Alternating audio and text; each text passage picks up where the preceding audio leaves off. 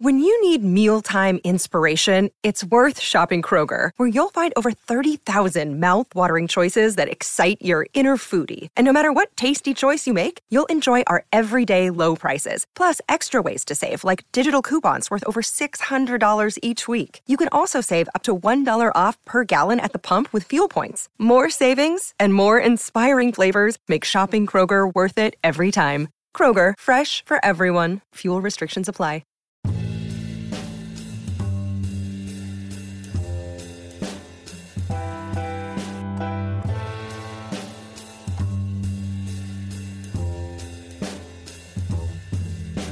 Welcome back, ladies and gentlemen, to the latest edition of the Woke Bros. Of course, I'm your co-host, Big Waz, a.k.a. Wazzy Lambre. Nando is vacationing on the coast of Spain. He's going to be gone for 2 weeks while he is jet-setting in Europe. I think he's going to stop in Ibiza. He's doing all kinds of jet-setting, impresario type of things. But we got a wonderful guest, man. Want to welcome back to the show my brother Bertrand Cooper. You've read him in the New York Times and Current Affairs. He's a former Woke Bros guest. Bert, welcome back to the show, brother. Waz, thank you. Thank you for that intro. I feel real special, but yeah. Man, I'm really excited to talk to you because I remember reading your joint in Current Affairs and just being blown away by just the astute observation about how elites basically get to shape the dominant narrative of what's Black culture, and how annoying it can tend to be, and how elites just flatten Blackness and how ridiculous it is. But currently, man, you recently had a very fun exchange on Twitter, which is the main thrust of why I wanted to have you on today.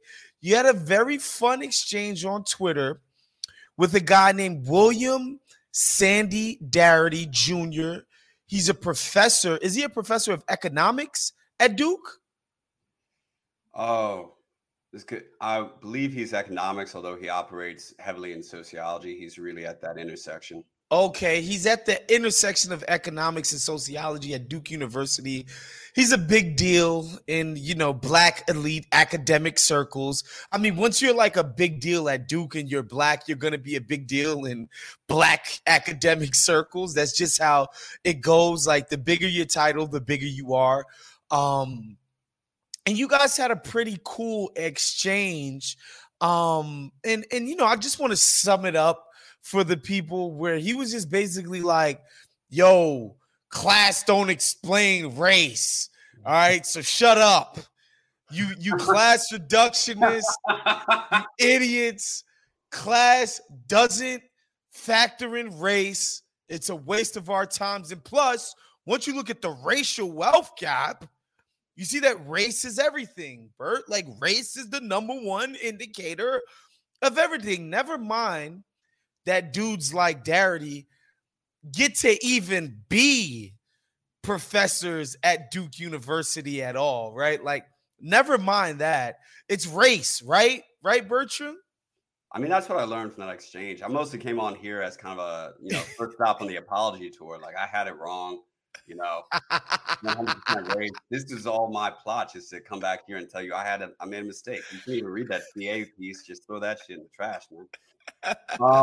But no, this was a really interesting exchange for me, just because so Darity is a second generation Black academic. So he's a professor, his dad was a professor, and he's been writing about this, the racial wealth gap for a long, long time. Many folks will have seen his name paired with Derek Hamilton and a few other collaborators.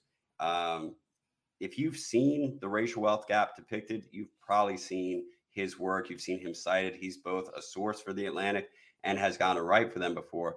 And so the entire grounds of the racial wealth gap conversation, it really rests a lot on how he frames it. And just stepping back from— And how does he frame it? for those who Yeah. aren't really familiar with the conversation or the narrative, excuse me, around the racial wealth gap here in America and how nothing has changed since slavery. Right, Bert? The framing is very easy to do.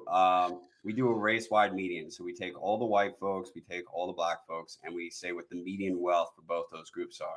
And this changes depending on the year, because obviously how much people are making each year changes. But normally what you get is you'll be told that the median white wealth is around, say, 120,000, and the median black wealth is normally around 10,000 or so, if we're going by these numbers right here. And then what's useful about Daugherty's work is that a lot of times, he splits both black and white folks into quintiles, which just means taking everybody and splitting them into 5 different groups so that you can see at each income level, okay, I'm going to take black families that are earning between $54,000 and $74,000 a year and compare their wealth to white folks earning the same. And I'll see again that, the white folks have more wealth, even though they're earning the same income. Mm-hmm. And when you're looking at this graph, the way it's framed is really, it is about a interracial comparison. The information you need to do a black class comparison, we'll just call that out. It's all there in the same graph. I don't like making my own graphs because people are going to be like, yo, look at this, light-skinned quadroon motherfucker making up his own numbers and shit. So I use other people's graphs so that there can be no debate about whether or not you trust the graph, because you're already trusting in these other arenas. So using Daugherty's graph, if you want to, you can do a black to black comparison. Now, this is how it's framed. Race-wide median, white folks normally have about 10 times, somewhere between 10 to 15 times more median wealth than black folks. Or they go income quintile by income quintile. White middle-class folks have several times more than black middle-class folks. That information is all important. What I got to ask Daugherty on Twitter, though, was how come he doesn't formalize black class comparisons the same way? Because what he said to me initially was he never denied that there were disparities between black classes, but there's a big difference between denying something exists and actually articulating it in a way that says it's important and makes it, understandable to people. Because he's doing these really simple calculations. Oh, white folks have 2 to 3 times more than black folks at this income level. He doesn't do that with black folks. He doesn't do a really simple comparison. He doesn't draw attention to it.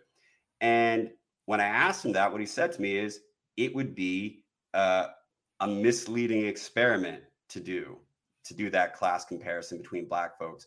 And it's misleading specifically because the overall black wealth is so low. It's kind of like, what's the point of doing this black class comparison?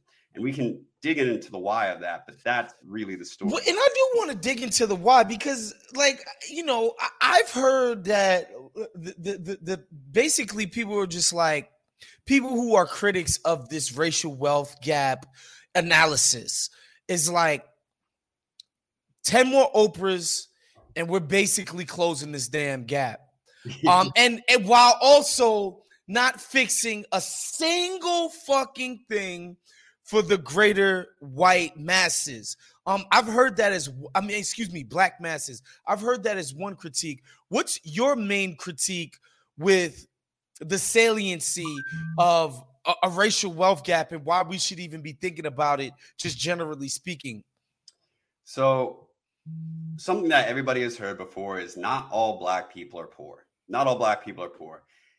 There's no point in saying that unless there's meaningful differences between black classes. So let's get into it. And again, this is a graph from Daugherty's report 2015 called Umbrellas Don't Make It Rain. In that, he's got black and white folks split into 5 different groups, each by quintile, by their income.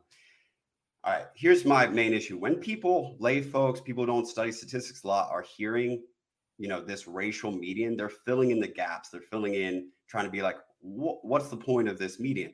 And they're assuming it's telling them something meaningful about the economic lives of most black people. The issue is that a median just describes a middle of a range, and it gets less and less useful the wider that range. American income and wealth is a pretty wide range. So knowing the median of that tells you, increasingly little about people living away from the middle. So you jump into quintile 1. This is Black folks who are bottom 20% of income earners. They're in poverty. In 2015, the race-wide, add up all the Black folks, the median wealth there was $7,113. The median wealth for the bottom Black 20% was $100. So they had 1.5% of the race-wide median. The race-wide median was 71 times what they had. You go up one more quintile. All right, this is going to be folks who are bottom of working class, bottom, lower middle if you want, teetering on the edge of poverty. Depending on their family size, they do count as federally poor. They have about 60% of the race-wide median. So doing better than the bottom, but still only a fraction of what this race-wide median is presenting in Daugherty's report. Go up to Q3. This is actually the middle class. This is what everyone will consider middle class. In today's dollars, it's, folks making between $54,000 and $74,000 a year. They have double the race-wide median. And that puts them at about 140 times the wealth of the, bottom Black 20%.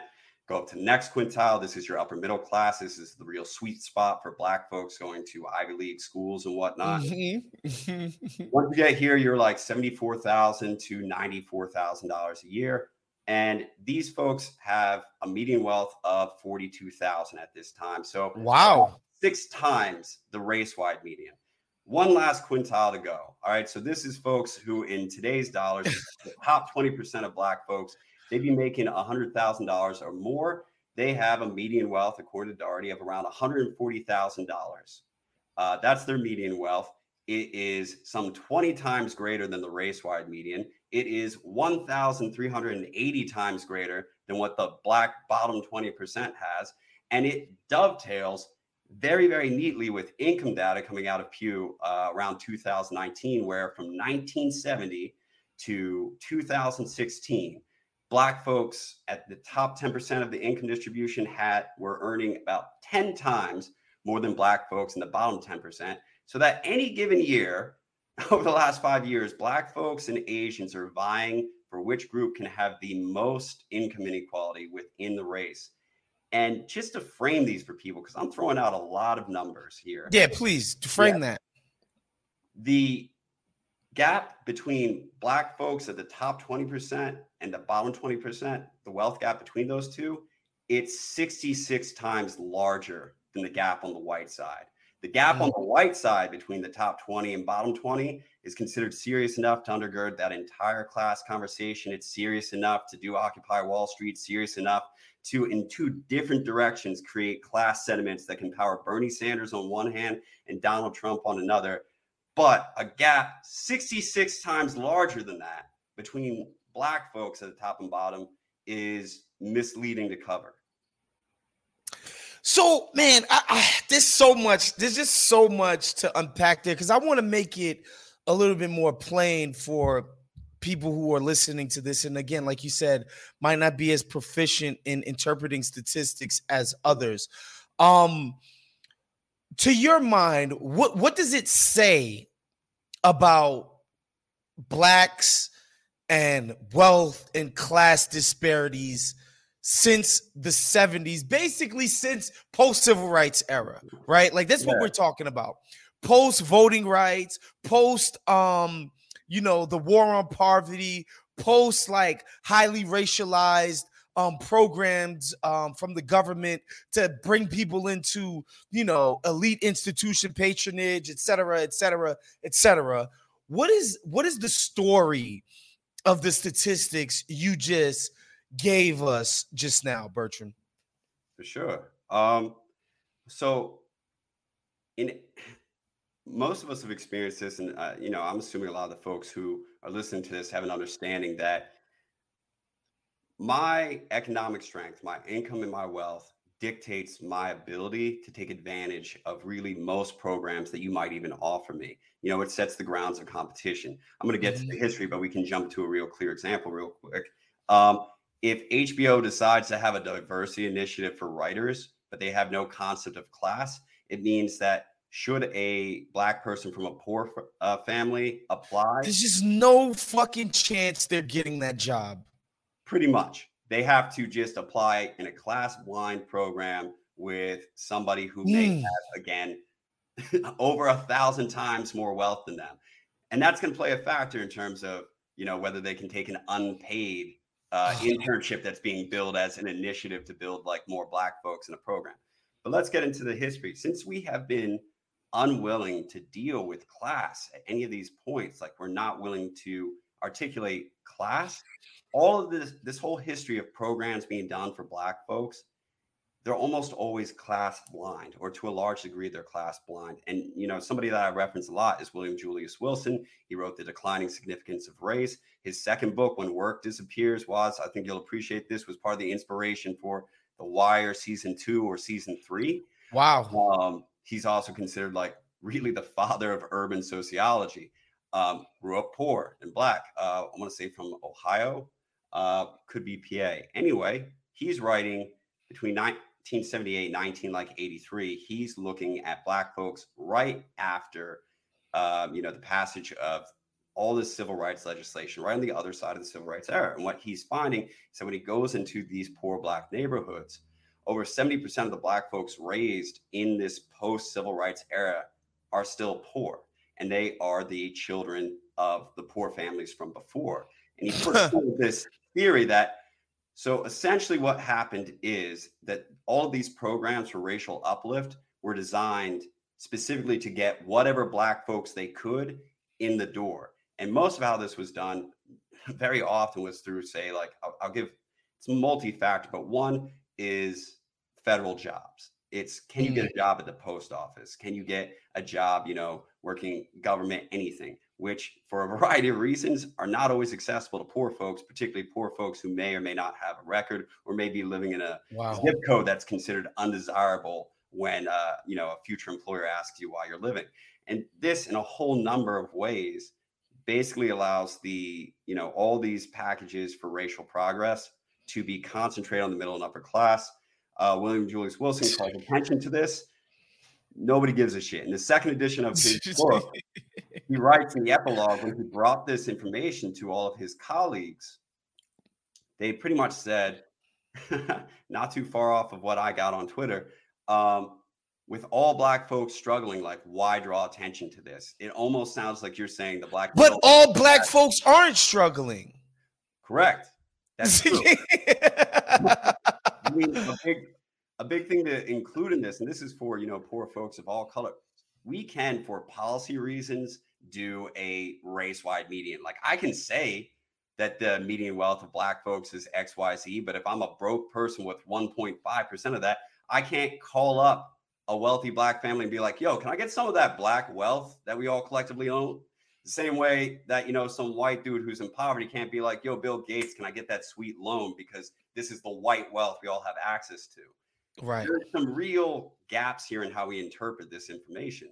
So, you're going from William Julius Wilson pointing it out. Nobody cares. He has a protege named Patrick Sharkey who does the same thing, but for, instead of just poverty and income, he does it for ghetto neighborhoods, and finds that, the very next generation, some 70+% of folks who are living in the ghetto now were born in it and their parents were living in it. We come up to the present, Raj Chetty gets to do this with big data, gets to have access to some 20 million de-identified like IRS tax records and track. Like, he's not even modeling. This is important for people to understand. He's not modeling. He's being allowed to track 20 million children and just tell you where they ended up based off their parents. And again, we're finding that 70% or a little bit over for Black folks, and I should say also for indigenous folks growing up in poverty, they're staying poor. This would be like mine and your generation, more or less. Chetty was looking at folks born like right at the last minute of Generation X. So you get to this point where we have most Black people in poverty. They're going to be second generation at the least. Many of them are going to be third, fourth, fifth generation poor, going back to pre-civil rights. The only way I can think that you would address this is to actually acknowledge these class disparities. Exactly. You get told that they're not relevant, or that you're being a class reductionist, or you're not appreciating the way that race interrelates to all of these things, which is like, that's not true. Yeah. You don't, because it doesn't take, like, folks got to understand, it doesn't take a lot to intuit race's role in perpetuating the class norms, right?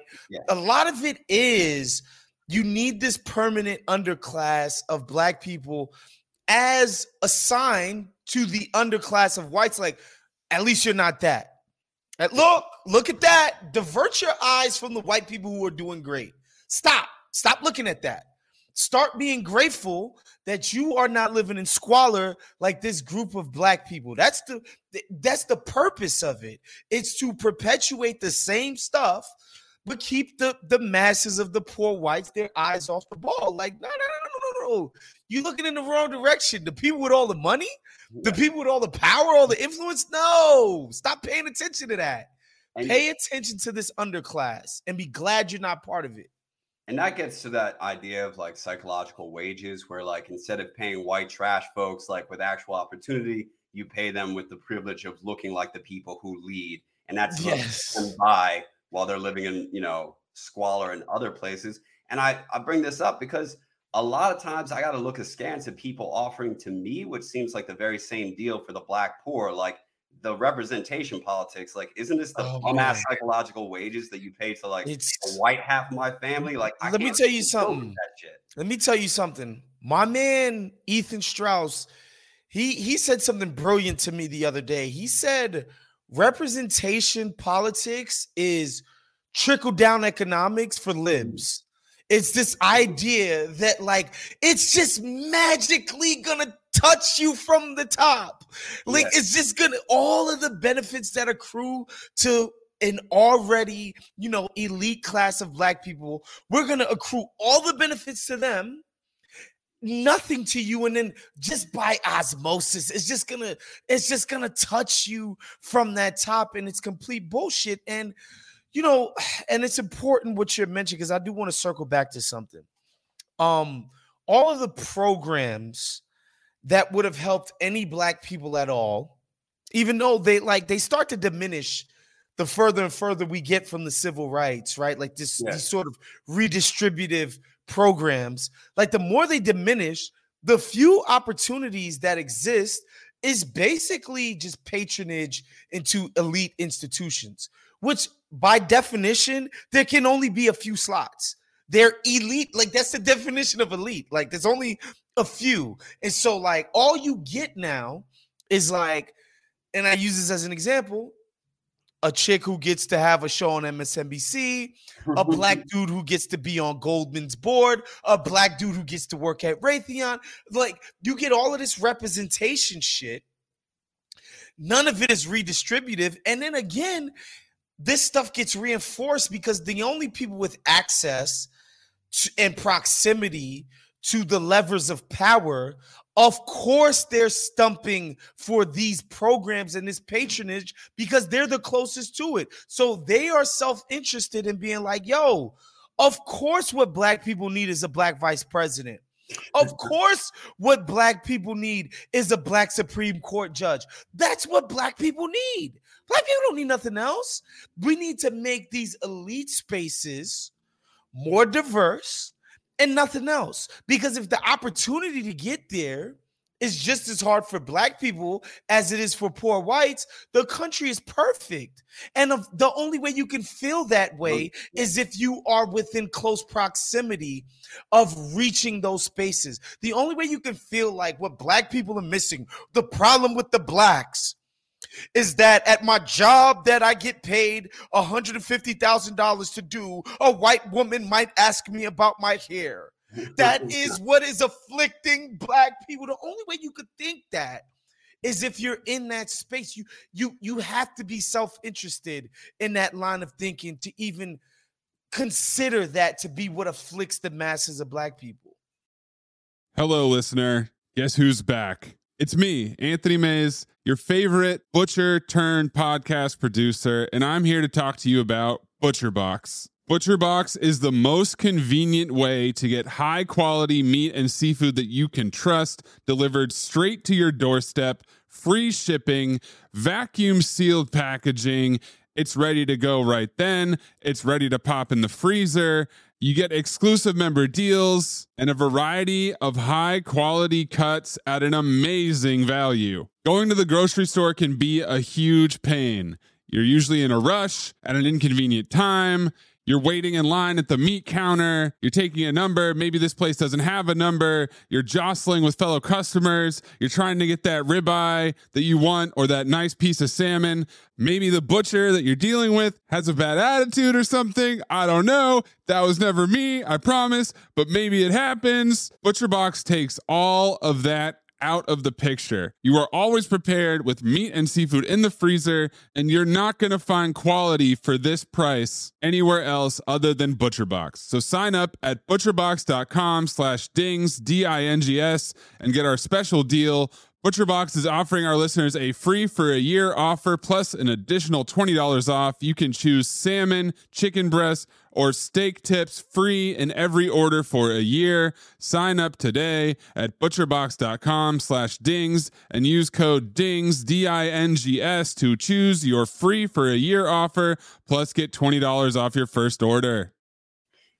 And, off your points, a lot goes into making those sort of calculations like possible. Like, even though I have this, I honestly didn't know that Daugherty was going to jump in like that. I certainly didn't know that that was going to be his response to me asking that question. But, I'm not going to assume intent on Daugherty, but his research is largely used as one of these tools that can make class meaningless among Black folks, that can make it so that we maintain this idea that goes back a very long time where you can have a Negro leader doing race relations, that like Black people are so similar that as long as you get one Black person, they're going to be attuned to the needs of the group. And Adolph Reed Jr. has written about this really beautifully on like Non-Site, but just to shout him out.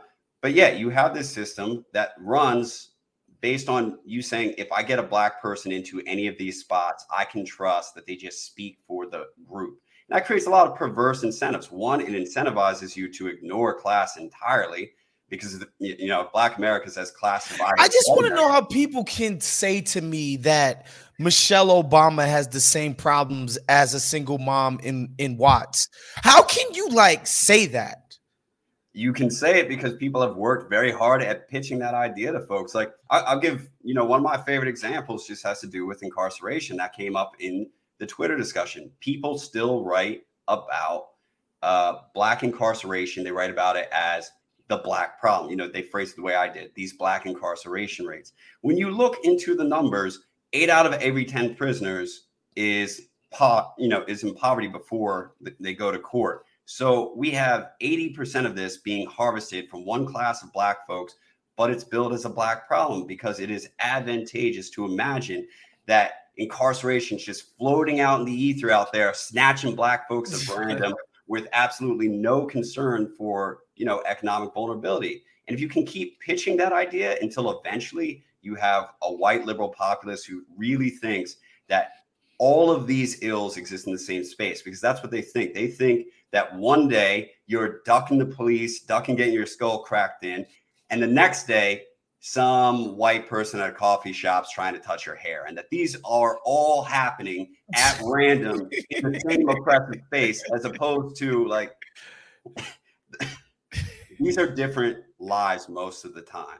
And anytime we've surveyed Black people on their experiences of racism and then divided by class, they report different experiences. They don't even define racism in the same way. Yeah. So, and I think and Michelle Obama too is, I think, instructive too, because she is from the South Side of Chicago. Definitely from a working class family, but definitely not from the poorest people of the South Side. Right. So she went to school, she gets into Princeton or Yale, wherever the fuck she went. And now she's, fucking Michelle Obama. And it's just this idea. I am one of you. Yeah. I come from these neighborhoods. I'm from the South Side, even though my experience is not that of, somebody with a heroin addict pops and a mother who couldn't keep a job. That wasn't really my experience, but I'm from these neighborhoods. I'm Black.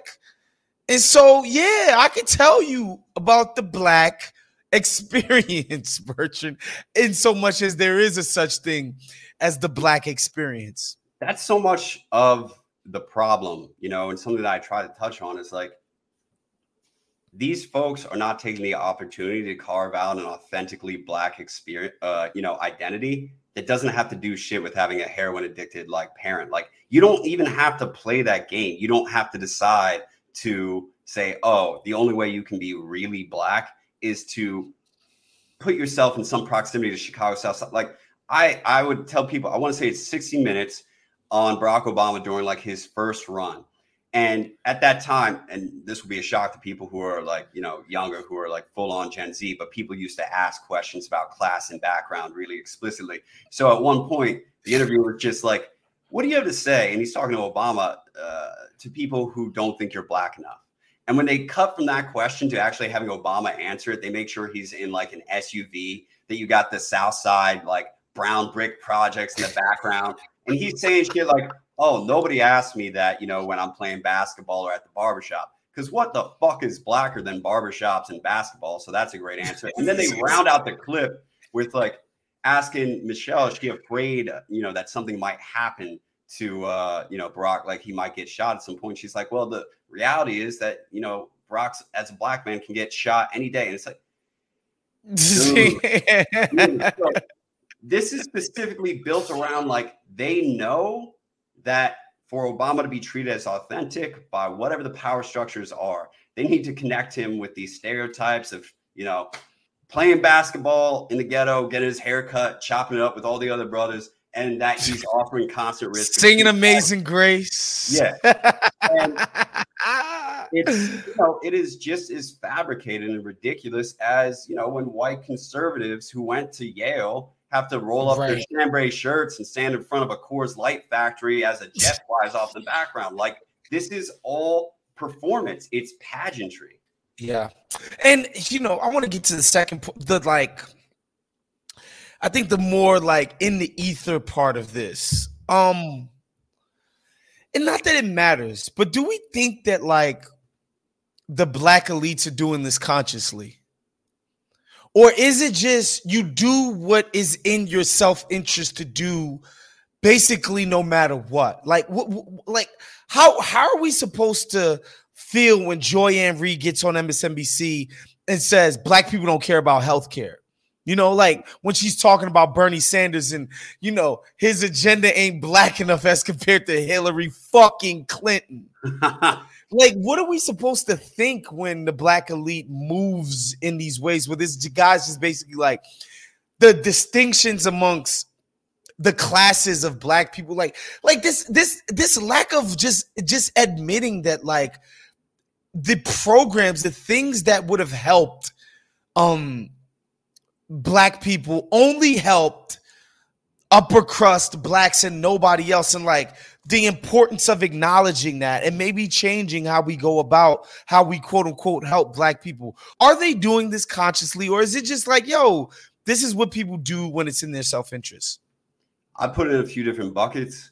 Everyone who is like over 30 is doing the shit on purpose. You all remember Class of Black America. You watched the same shows that I did. You heard all the old Black civil rights leaders shit on hip hop, saying we're not all poor, talking to class politics. You remember the respectability politics. You know it. If you are under 30, damn, the change in the landscape is such that I think you could be naive about this for a very, very long time. Like, you are being told really aggressively that all these forms of oppression really do exist in the same spot. Like, I was interested in this stuff. I was going to graduate school in 2014 around, the second wave of Ferguson.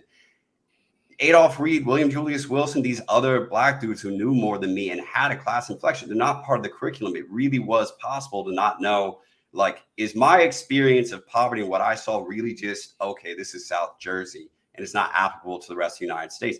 And if I hadn't, been born in '88, gotten to watch all those shows, gotten to see all the old heads, gotten to see all the fighting in my grandmother's church about low-class Black people, if all I had was what I was being told by like pop culture now, shit, I might believe it. I might believe that there's no real class differences among Black Americans. And it doesn't help that when you're in those classes, this is another thing that, you know, was really profound for me, and getting to talk to Daugherty, like the other side of, you know, 90% of poor Black high schoolers not graduating with a bachelor's degree is that none of these folks have to articulate their opinion, their point of view, their questions to an audience of like a lot of Black poor people would be like, yo, I call bullshit. Like that's just nonsense. I would love to hear one of these Black elites or intellectuals or whatever use the term misogynoir in Brownsville, Brooklyn. It just wouldn't go over well. It just wouldn't go over well. And you know, the thing is, like, I would implore the audience, like, just start Google searching like surveys of Black opinions so that you can see what the Black population thinks. And there's times on this whole misogynoir thing, like it's just relevant to me right now. It's like I'm not always happy with the poor Black response on these issues. Like there's many times where I'm not happy. They got to do a little bit better at some of their conservatism for sure. And they just have these surveys, like really good ones that came out this year, where they ask different groups of Black people. Like they'll ask one group of Black people about another group, and they'll say, "Do you feel you have most or everything in common with this group, a few things, or next to nothing?" And like something that's really funny is that even when they ask upper class, like Blacks, this is according to Pew, upper class, so people probably in the top 20%, how much they have in common, like do they have everything in common with wealthy Blacks? And like most of them say no. So I don't know who they think the wealthy Blacks are. But the upper class Black people don't think it's them. I love that. They think they have in common with I'm always on the brink of being pulled over in my car. Yo, I had this conversation with my buddy who lives in my neighborhood here in the Valley. Okay. And I asked him, I was like, you've been in LA for a year and a half. How many times have you been pulled over? And he's like, never. He's had a car the whole time. He's had a nice car. He drives a Lexus. I'm like, yo, how many times have you been pulled over? He's like, nah, never. But he used to live in Bed-Stuy, Brooklyn, which is like, it's one of those weird places where, you know, there are gentrifying ass Blacks, which is what he was, plus the indigenous population of some cats that are living in Section 8. You know, you live across the street from basically a halfway house type of situation, right across the street from a condo, from a condominium. And so he was like, yo, at least 2 times a year I would get pulled over by the cops in Bed-Stuy. Like I'm just looking for parking in my own neighborhood, and like 2 times a year. But again, where is he living at? Exactly. You know, the second you get to a spot where you're living at Blacks who are all affluent, gone. It's fucking gone. Joey Armour, you know, Nigga Theory has talked about this. He's talked about living in Black Beverly Hills in the way that his neighbors talk about his kids having friends out of like Watts neighborhoods and stuff like that. Like the classism is real. And something that I try to be honest about, or at least in the writings that I'm doing, is like I was in poverty. I was in poverty until I was 26. And you know, these class terms, like I use them because they're a language that can frame it, but I'm gonna switch from that for a second.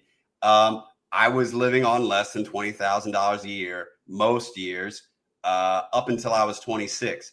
And then I got to have this massive jump to the middle class, basically doubling what I was making. If you know the value of a dollar, the difference between like living on 26 and living on like 55,000, it's massive. And then over the last few years, I've gotten to keep moving up in like an ed tech space, so that the last 2 years I just, and this is in part because I don't have children, but I'm in that top 20% now, where like I've crossed over into the 6 figures.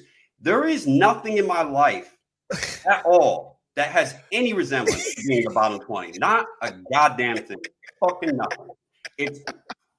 And listen, I came into this with like an open mind. Like, I've always loved like the artsy independent films that are talking about existential angst. And I watched these from like a unit perspective in my teens. Like I thought, okay, maybe if your life is good enough long enough, you adjust and you start feeling, suffering as acutely as these middle and upper class characters. And it just didn't happen for me. And I've been here for like 8 years. And like most days, like nothing happens. Like I'm now on the side where only acts of God can harm me. Like somebody gets cancer or I get it, or like I get hit by a car. But other than that, there's no resemblance here. And I wonder if like, people, I feel like if you've had that experience, if you've really had that, a lot of shit just doesn't make sense to you, like how people forget about class. Other shit does make sense to you. I mean, and I'll say this is just my opinion, and it might be like very diverse among other people on the left, but like whenever people are like, I don't understand why the American middle class isn't more interested, in doing X, Y, or Z. And it's like, have you been here, bro? It is like this shit. Like it is so easy to just be distracted by how nice everything is if you make it with some money in America. Like I understand why these folks are so oblivious. Yeah. I don't support it, but it's easy to be oblivious when shit's like going this well for you. Like to your point, your friend moving. I'm from like South Jersey in a place that's like in bottom of the hill, landfill, boys home, county jail, and projects. I must have been pulled over like 17 times the first time I got like my parking. I've had my car searched. I've been pulled out of that motherfucker. I moved to Van Nuys, California, which is a sleepy little suburb. I haven't had a registered car in 3 years. Haven't been stopped once.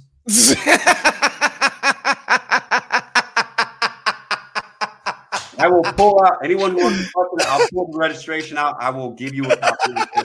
That's it. And I only got my California driver's license like a few months ago. The only thing I had, I do care about this, is I had the insurance. So if I had hit anybody, you would have been straight. You would have been fine.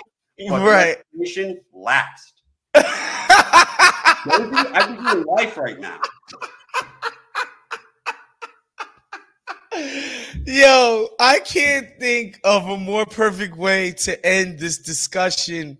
Bertrand motherfucking Cooper, my boy. Tell the people anything you got working on that they should be checking out. Tell the people they can find you online. Obviously, to me, you're one of my favorite voices on this because people just don't. I just think people just don't intuit these differences and why they matter. And who are the people who are constantly telling you that they don't?